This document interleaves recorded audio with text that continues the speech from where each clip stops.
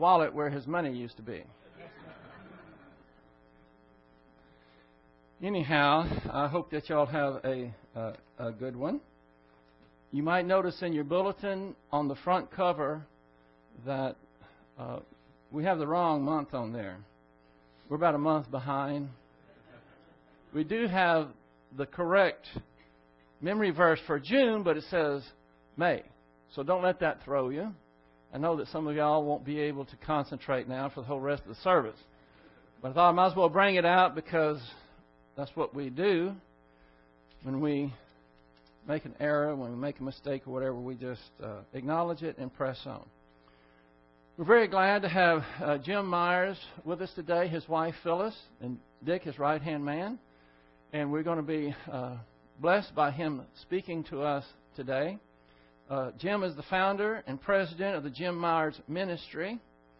He's also the pastor of the Word of God Church in Kyiv, Ukraine, president of the Word of God College, Bible teacher and pastor for more than 40 years, and internationally known Bible conference speaker.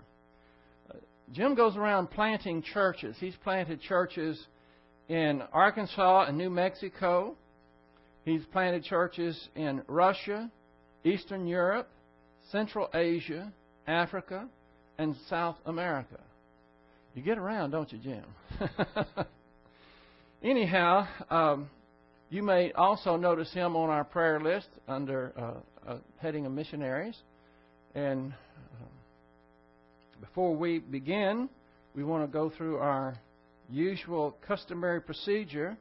That is to have a moment of silent prayer. And during that time, we have the option of naming privately to God the Father any unconfessed sins, which ensures the filling of the Holy Spirit. Let us pray.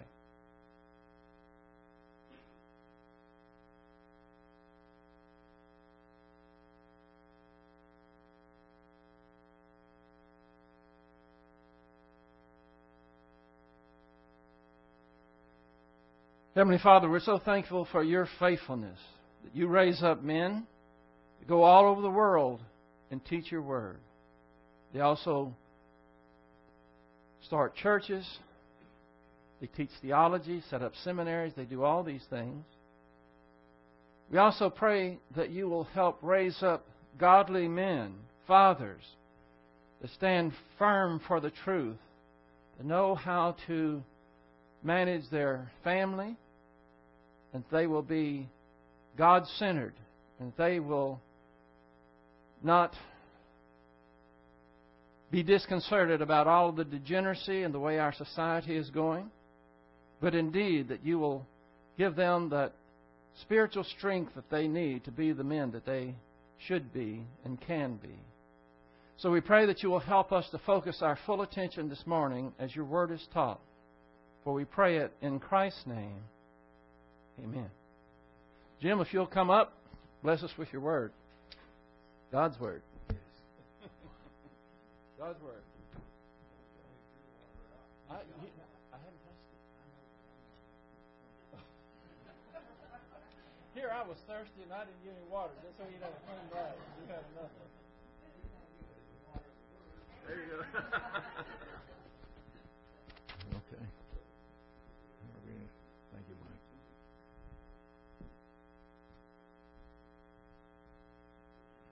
Well, good morning. What a joy to be here. And you've expanded since last I was here. I'm just delighted that the Lord has prospered you so much. And what a joy to come and be with this body of believers who love the Word. And I love your music. In so many churches today, they have something they call music, which I think is not. And they tell you it's praise and worship. And I have doubts about both of those terms being applied to what they sing these days. But I was just so blessed. We sang a song about the rapture of the church this morning. A lot of churches don't teach that anymore.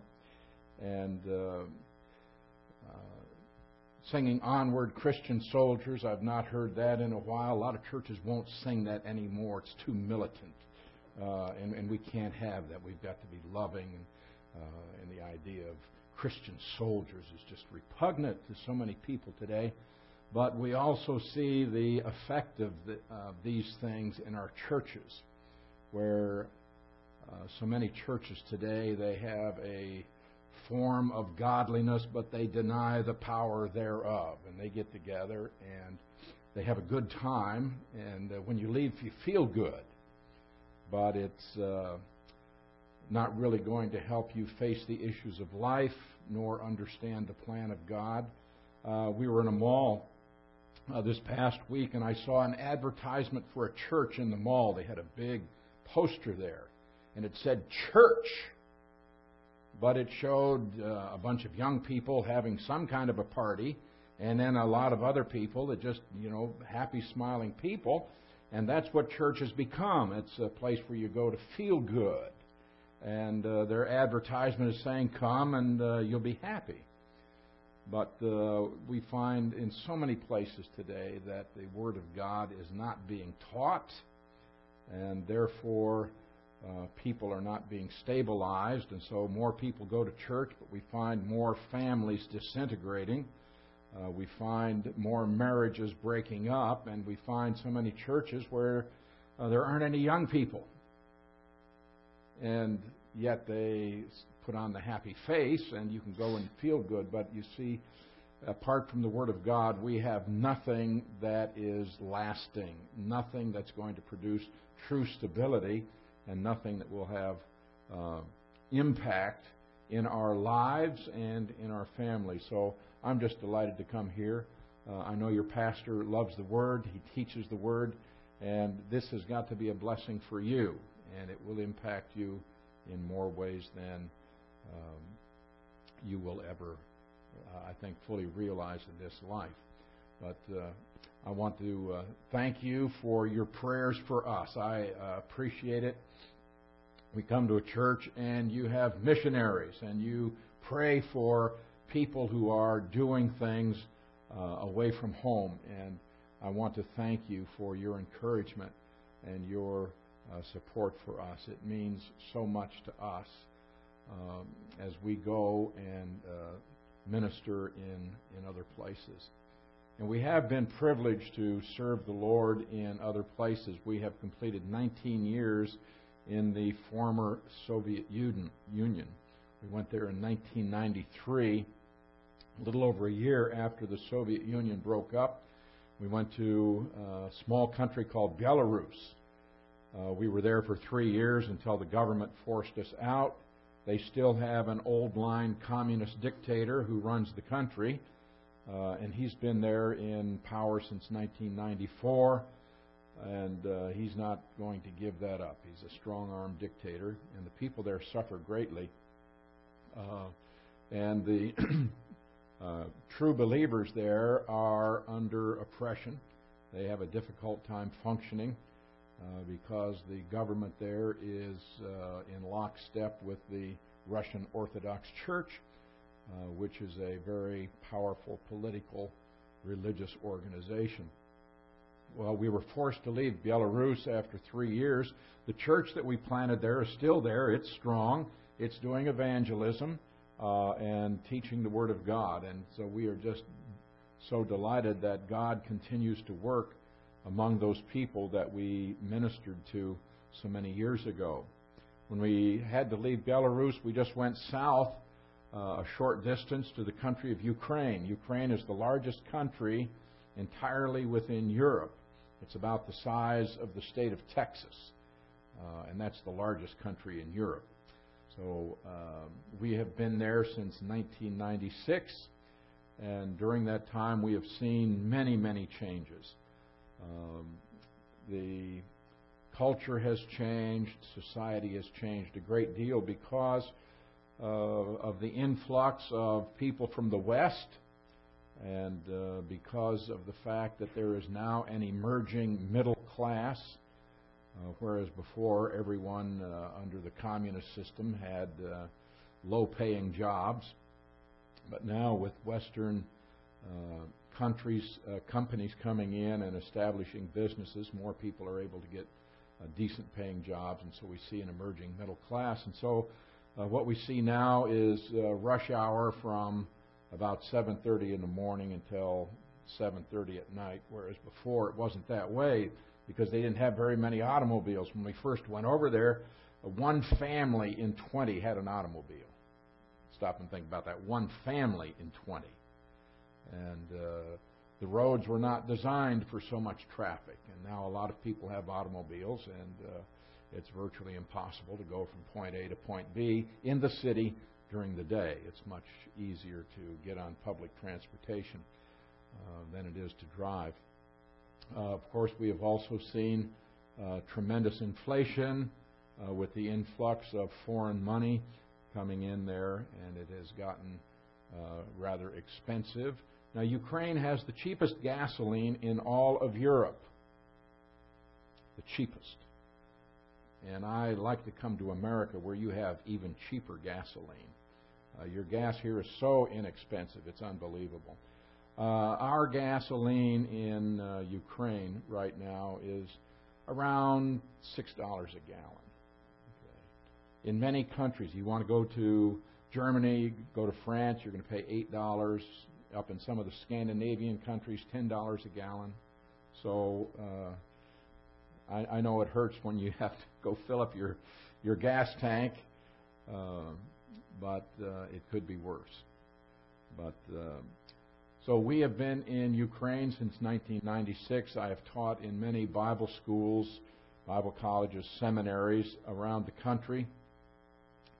And about 12 years ago, we established our own Bible college. We have a 2-year intensive curriculum. We teach 2 years of Greek and Hebrew, all the divisions of systematic theology. We survey every book of the Bible, plus we also have exegetical studies in several of the books. We teach hermeneutics and other topics as well. So it's a 2-year intensive program. And our intention is to train pastors, teachers, evangelists, and missionaries. And if people come and we always ask, why do you want to be a student with us? If they say we want to know the Bible better, we don't accept them. We've got Bible teaching 5 times a week at our church, and if you want to know the Bible better, you can come to Bible class.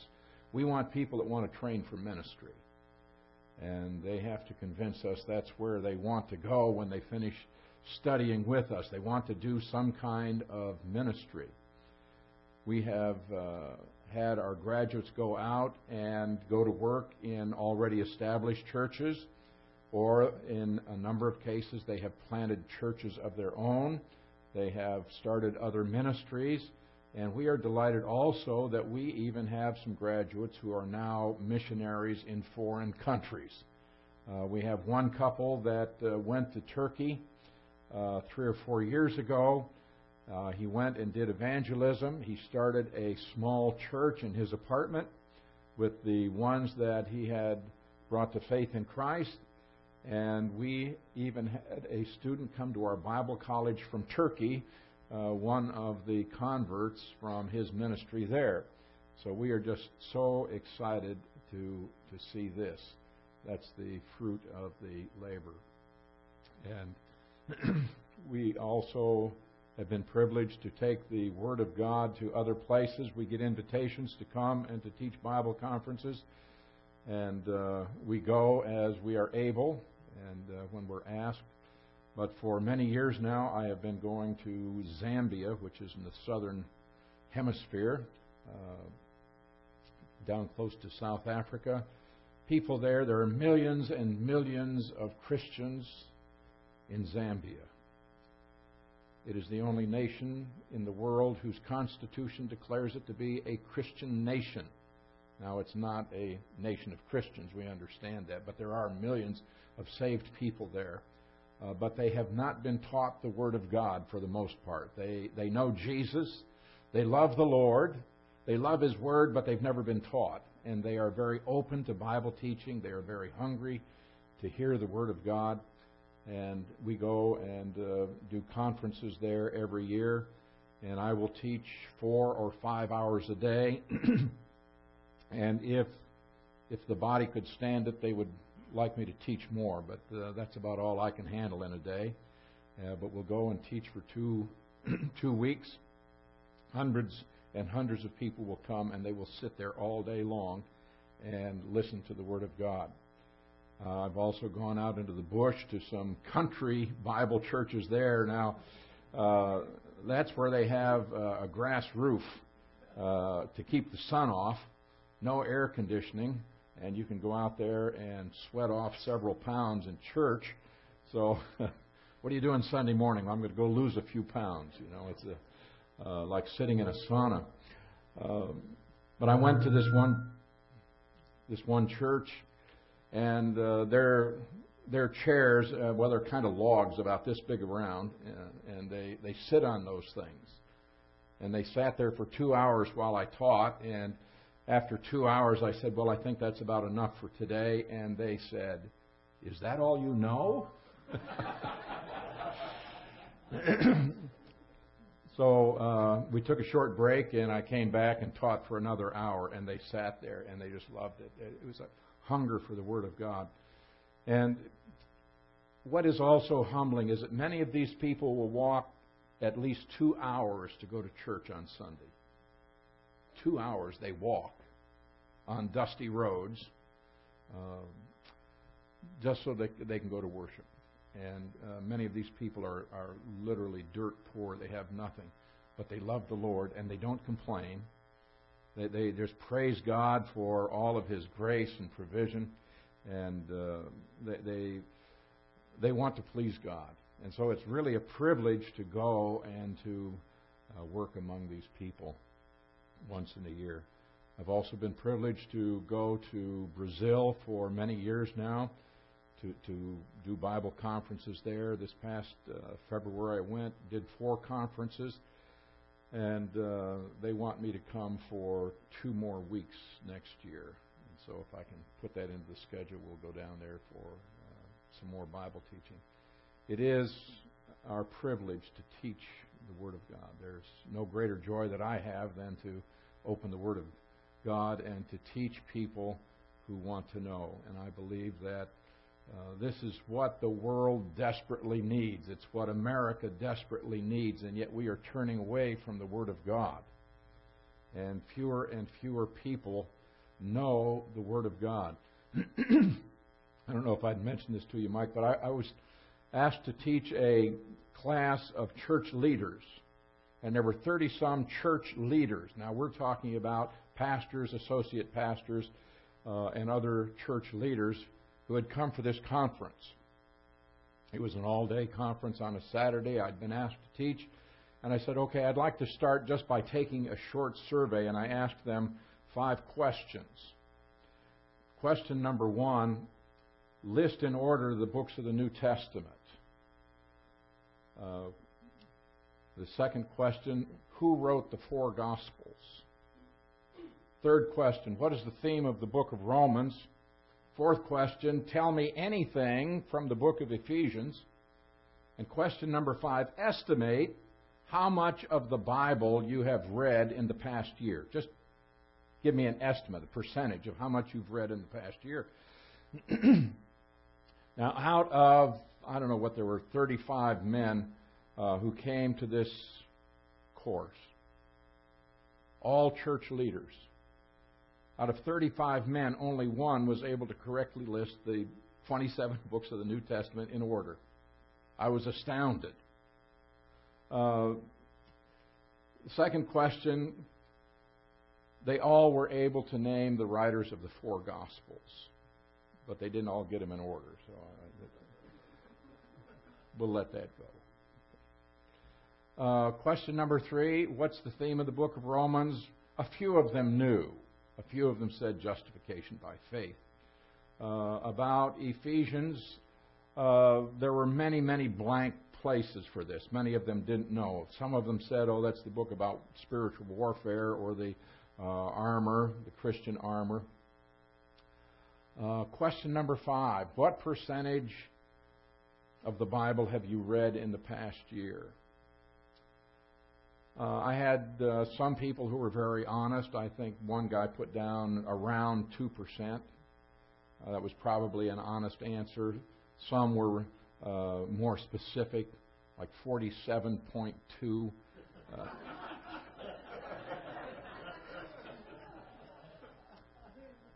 Rough estimate there. But one person had put down 100% 2 times, but had missed 3 of the above questions, so I'm not sure what they were reading. Now, we need to be in the Word, and we need to be in the Word every day. And I'm just delighted. I look at your bulletin. You've got memory verses on the front. Oh, I want to encourage you to memorize Scripture. I encourage people to do this all the time. I do it. I think it's important. And so I'm just delighted to see that you have a reminder week by week that you need to be hiding God's Word in your heart. It provides for you stability. It provides for you wisdom and guidance. And so many benefits come from learning the Word of God. I think that we need to be in the Word of God. I want to encourage you to do that. And so I ask sometimes that people will do a little bit of Bible arithmetic. I ask people, how much of the Bible do you read? And they say, well, I really don't have much time. And I tell my people that you ought to be reading the Bible through at least once in a year, a minimum of 1 time in a year. And wow, that's too much. Well, is it really? It's not really. If you want to do a little bit of math, you want to write a couple numbers down in your Bible, you have 1,189 chapters. Now, if you divide that by 365, which is the number of days in a year, you'll come out with a little over 3 chapters. If you read 3 chapters a day, in a year you're going to read your Bible all the way through. 3 chapters, that's all. Could you do that? I think you could. Maybe a couple chapters in the morning, 1 in the evening. Read a couple in the Old Testament, 1 in the New Testament. You read 3 chapters a day, you'll go through your Bible in a year. Some people say, well, I still don't have time. Well, let's think about time. There are a lot of audio Bibles available today. You go to the bookstore, you can buy audio Bibles. And I have a couple of different audio Bibles. I love to listen to them. And I did a survey in a Bible bookstore where I looked at 5 or 6 of the audio Bibles available today, and I averaged out the time. How long do you think it takes to read a Bible out loud, slowly and distinctly, starting in Genesis 1, going through Revelation chapter 22? How long would it take you, even if you read slowly? How long would it take you? Well, it takes about 72 hours to read from cover to cover. 72 hours. Well, that's a lot of hours. Well, let's divide that by 365. I'm telling you, you will spend more time watching commercials on television today than you will spend reading your Bible. You'll spend more time in an hour if you watch broadcast television just watching commercials. How long does it take to read your Bible through if it takes you 72 hours? About 12 minutes a day. 12 minutes a day. Do you have time? What are your priorities? Well, that's between you and the Lord, but I think back to when I was a young man. I went to a church where people knew the Word of God. I mean, people in the pew, they could say, oh, yeah, that's over in Ezekiel chapter 38. Or, oh, yeah, I know that. That's Philippians chapter 2. And they knew their way around the Bible.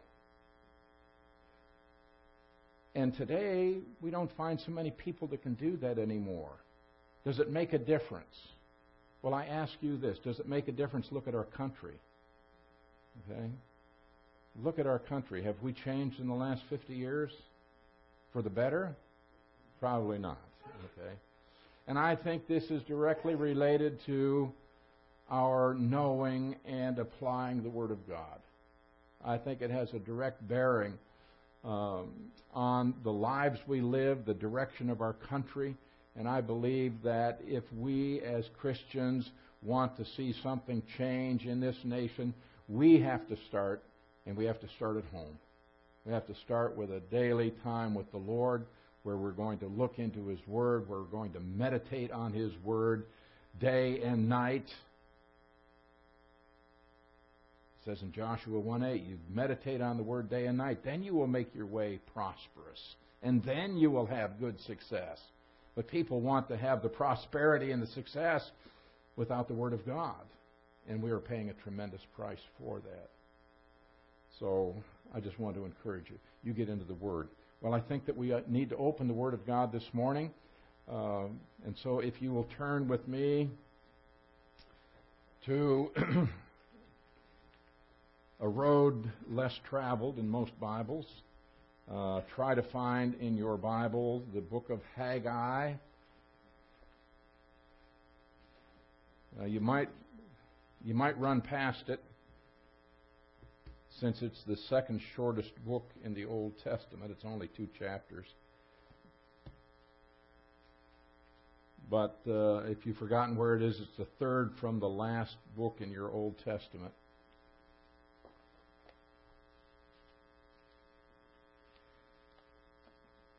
I love teaching from the Old Testament. I think one reason why is it is unfamiliar to so many people. And yet I think there are tremendous lessons for us, even in the church age.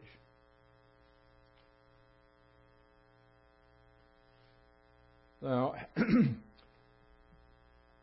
in the history of Israel, Saul became the first king of Israel in the year 1051. He reigned for 40 years. David became king in the year 1011. He reigned for 40 years. He died. His son Solomon became king in 971. He reigned for 40 years. Solomon died, and the kingdom divided north and south in the year 931 BC. In the north you have Israel. In the south you have Judah. Northern kingdom was destroyed by the Assyrians in 722 BC. The southern kingdom lasted a little longer, until 586 BC, when Nebuchadnezzar invaded Jerusalem for the third time. He destroyed the city and the temple, and he took almost all of the Jews in the land captive to Babylon. But then the Babylonians were overthrown by the Medo-Persian Empire, and in the year 538 BC, Darius I, the king of Persia, allowed the Jews to go back to the land. He allowed them to go back to rebuild their temple. Now, there are 6 books that are written after the Babylonian captivity were written. This will help you when you start to read your Old Testament. 6 post-exilic books, they are called. They are Ezra, Nehemiah, and Esther. Ezra about the rebuilding of the temple. Nehemiah, the rebuilding of the walls. Esther, God's providential care for His people living outside the land. And then the last 3 books of your Old Testament, Haggai, Zechariah, Malachi, are all written after the Babylonian captivity.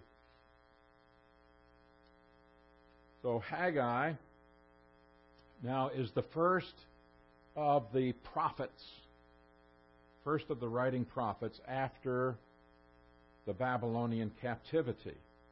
Now, what has happened is that people came back to the land in 538. There was a group of approximately 5,000 people who came back under the leadership of a man named Zerubbabel. And they came back to the land, and they began to establish again their worship. So the first thing they did was to build an altar where they could resume their animal sacrifices as prescribed under the Mosaic Law. So they started the worship service again, and then they started to lay the foundation for the temple. And what happened was the Samaritans and other surrounding people that were in the land they began to oppose the rebuilding of the temple. They didn't want the Jews back in the land. They didn't want them to reestablish their worship system. And so they began to put some pressure upon these people, and the people quit. Oh, too much pressure. It's not worth it. Let's not get these people stirred up. We don't want them to be angry with us after all. And so they quit. They just stopped. And they did nothing for 16 years except they got very comfortable. They went and built their own houses and their own vineyards and their own gardens. And they got very comfortable. And they quit work. And so now they have no established worship system. They have not rebuilt the temple. And so Haggai is the first prophet to come along and to get these people stirred up. Ezra will come along and he will really get these people moving to rebuild the temple. And then quite a number of years later, Nehemiah will come along and they will complete rebuilding the city and the walls. But in the book of Haggai, now this is a very short book. It's only 2 chapters, fewer than 40 verses in this short book. But in 38 verses, 25 times, Haggai says, "This is the word of the Lord. Thus says the Lord." The word of the Lord came. The word of the Lord is emphasized. And so we see this in verse 1. "In the 2nd year of King Darius, in the 6th month, on the 1st day of the month, the word of the Lord came by Haggai the prophet." And he's going to say this over and over again. This is God's word. This is God's word. This is not man's idea. This is the word of God. Verse 2, "Thus speaks the Lord of hosts." Verse 3, "The word of the Lord came by Haggai." Over and over again we see the emphasis here. Now Haggai, this short book, has 4 messages. 4 short sermons given by Haggai to the people there. And in these 4 messages, we are going to see that there are problems. And we are going to see 4 perils for people who are facing adversity. 4 perils for people who have gotten their eyes on the wrong things. The first peril, misplaced priority. They have priorities, but their priorities are wrong. Second, incorrect perspective. Thirdly, unrealistic expectations. And fourth, unnecessary fear. Now, Haggai's purpose is really to get these people back to rebuilding the temple so they can once again worship the Lord according to the Lord's dictates as laid down in the Mosaic covenant. And this is an interesting book to compare to other Old Testament prophets because he doesn't have any diatribe against idolatry. He doesn't say anything about adultery. He's not talking about mixing in with the religions of other people. He's not going to talk about social ills and other problems, but he is going to talk about motivation. He's going to talk about attitude. He's going to talk about the things that are behind what you do and why do you do it. And he's going to say there are 4 areas that you really need to examine your own attitude, your own viewpoint, because the Lord keeps on saying, consider your ways. Consider your ways. That's think about what you're doing. What are you doing? Why are you doing it? So first of all, the misplaced priority. We prioritize our lives, and oftentimes we put our own desires against the desires of God. So in verse 2, Haggai chapter 1, Thus speaks the Lord of hosts, saying, this people says, the time has not come, the time that the Lord's house should be built.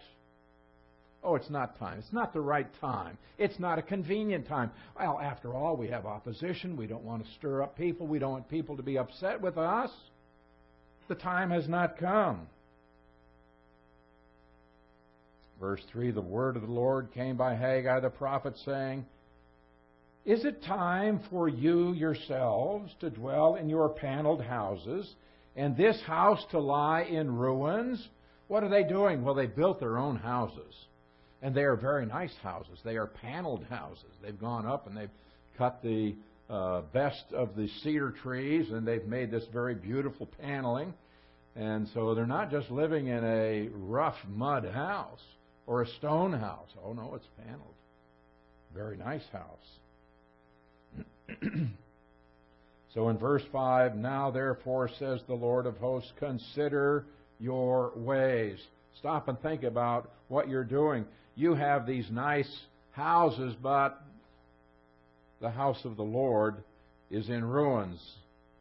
And so the people didn't think it was the right time to proceed.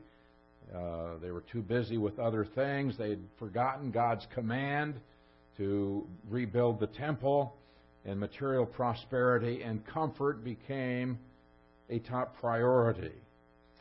And God says, you need to stop and think about this. So some 16, 17 years had passed since the return to the land, and they haven't done anything on the temple.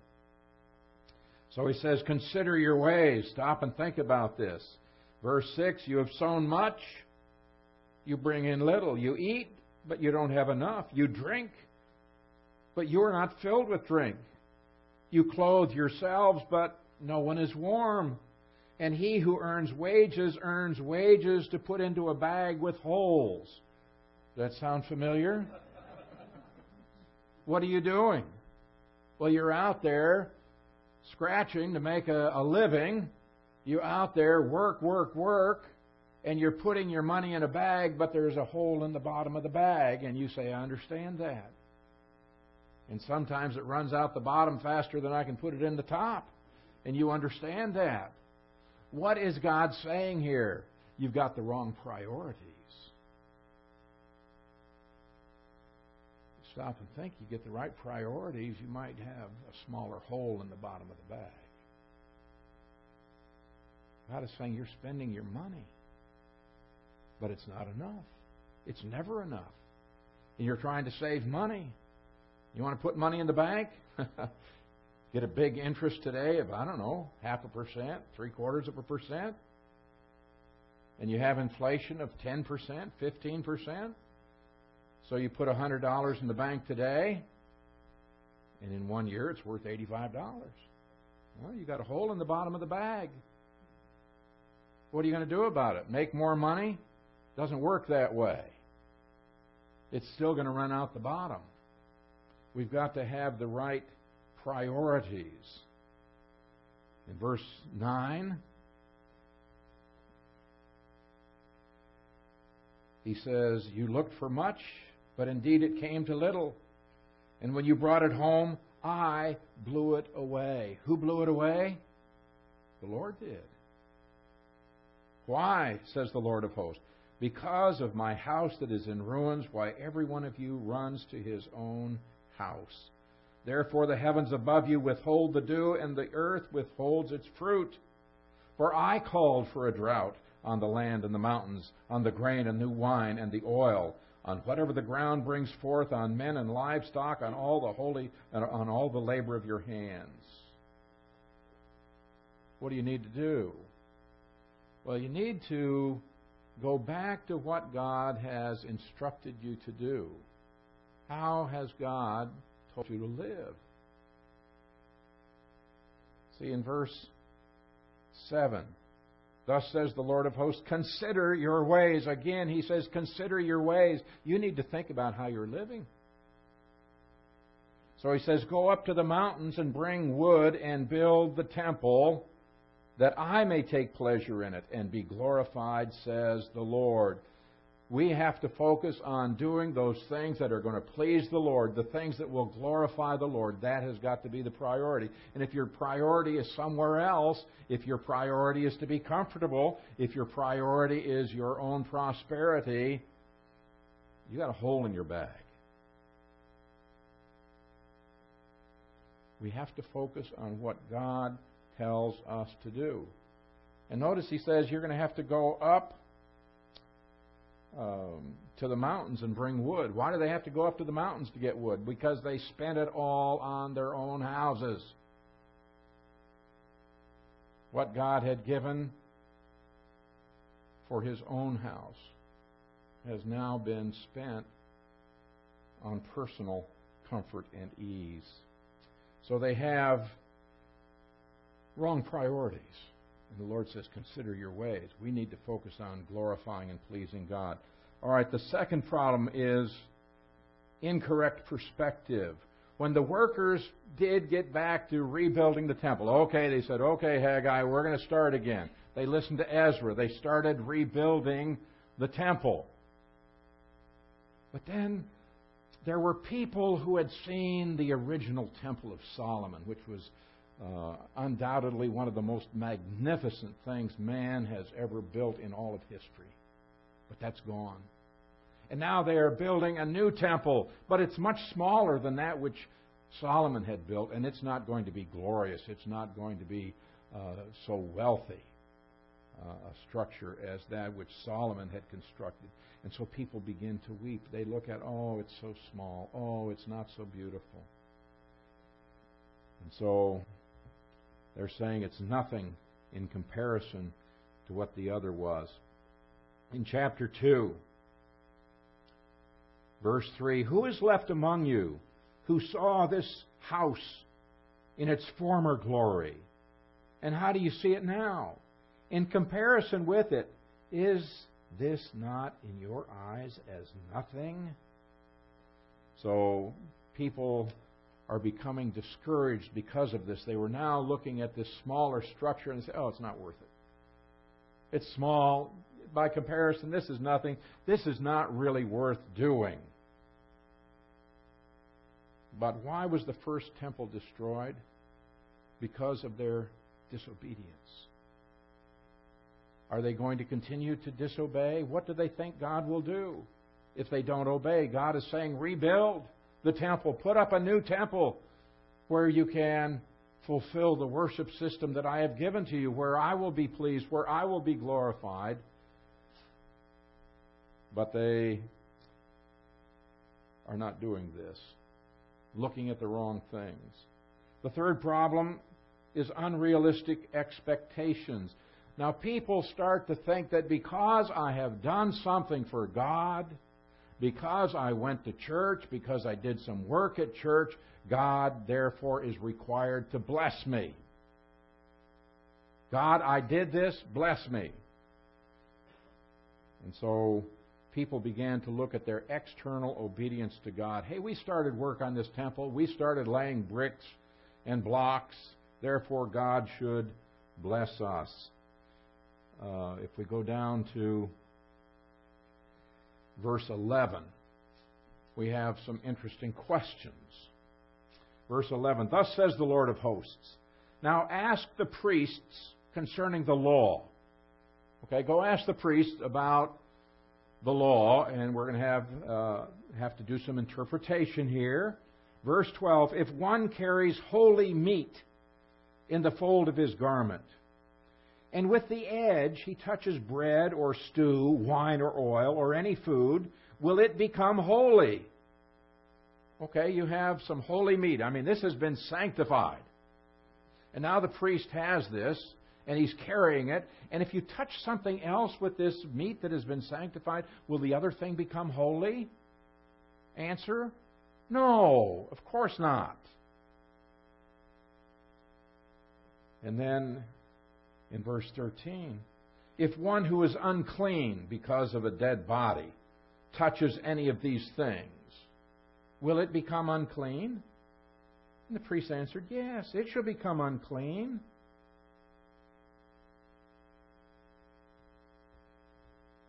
what is he talking about here? If we do good things, is God going to excuse sins and failures? And the answer is no. So you did something, and you expect God to bless you, but you have to understand, holy men are better than holy methods. Okay? It's better that you have personal holiness than you just get busy and say, okay, I've done this for the Lord. But without personal holiness, it means nothing. What we need to do is to have personal holiness before God, and we need to exalt the Lord and not have unrealistic expectations. And we need to serve the Lord no matter what He does for us. But there are some people say, well, I went and worked on the church, but God didn't pay my bills. I mean, you might not say in those words, but you have that attitude. Okay, God, I did this. Bless me. I put money in the offering plate. Bless me. I sang. I did something. Bless me. Then work that way. See, we need to bow before the Lord, to worship Him in the beauty of holiness, even if He never gives us anything in this life. He has given us eternal life. He's taken away the penalty for our sins by faith in His Son, Jesus Christ. And even if He never gives us any material blessing in this life, we still need to exalt Him and to praise Him, to glorify Him, and to serve Him.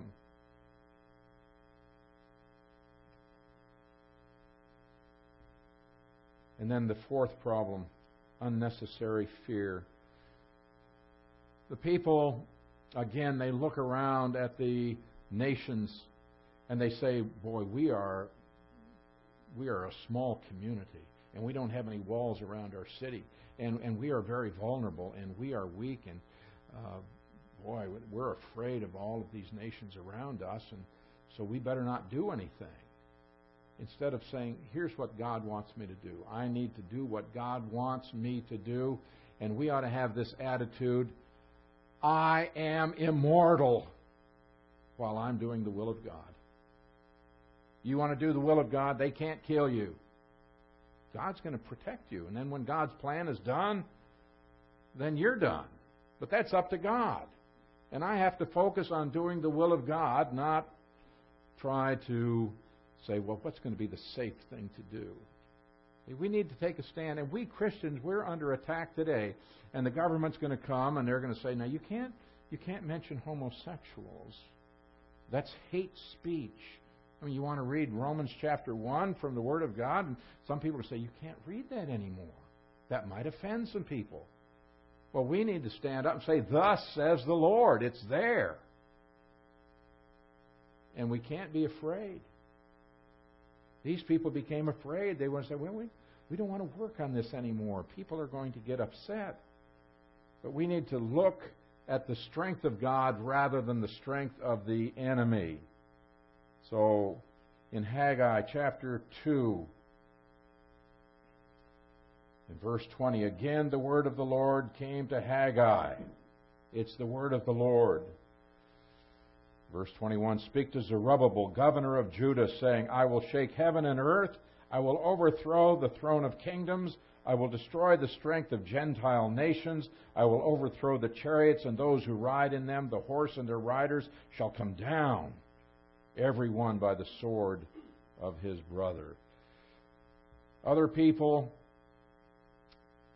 they can do what they want, but the people of God, we need to be willing to trust the Lord, and He will take care of the enemy. He will take care of the problem. But often people are afraid to do the work of God or to stand on the Word of God, to take a stand for what is right and for what is truth. And we must not do that. But Christians in America today have lost their impact. Christianity today is not impacting the culture. And we need to do something. But it starts with you. It starts in the individual heart saying, I'm going to have a personal relationship with the Lord. I'm going to get into the Word of God every day.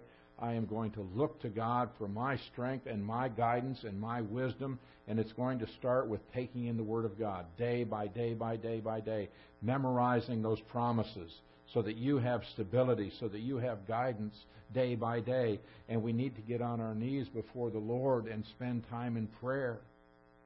Are we really doing this, or are we just saying this is what we need to do? It's got to start with you. It's got to start with your own attitude toward God. Is your attitude truly to glorify God with your life? God says, I'll take care of the enemy. I'll take care of the enemy. You glorify me. You trust me. And then we need to spread this word.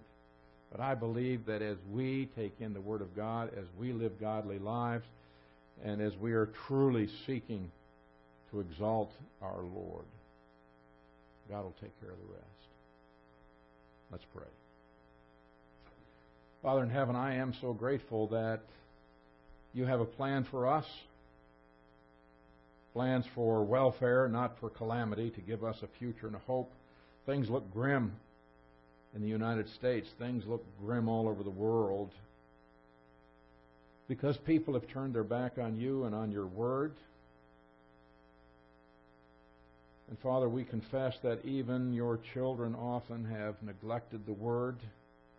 We have focused on the wrong things. We have wrong priorities, more concerned about our own creature comforts than we are about propagating the truth of your word. Father, I pray that your Holy Spirit will speak to us today through your word. And Father, may we see a revival. May it begin right here at Country Bible Church. May it begin in the hearts of this people. And they'll say it's time to do the work of God. It's time that we make those changes that we can be pleasing to you. Well, Father, I do pray that you'll speak to us through your word, that we might grow up in our sanctification, in our desire to please you. I pray for this church, Father. May it have a great impact in this community. I pray that you will bless the pastor as he studies, as he opens the Word. You will give him boldness and clarity as he teaches. And may these people receive your Word, and may it bear much fruit, that you're going to be glorified in and through this church. So I thank you for this time we've had together today in these things. I pray in Jesus' name.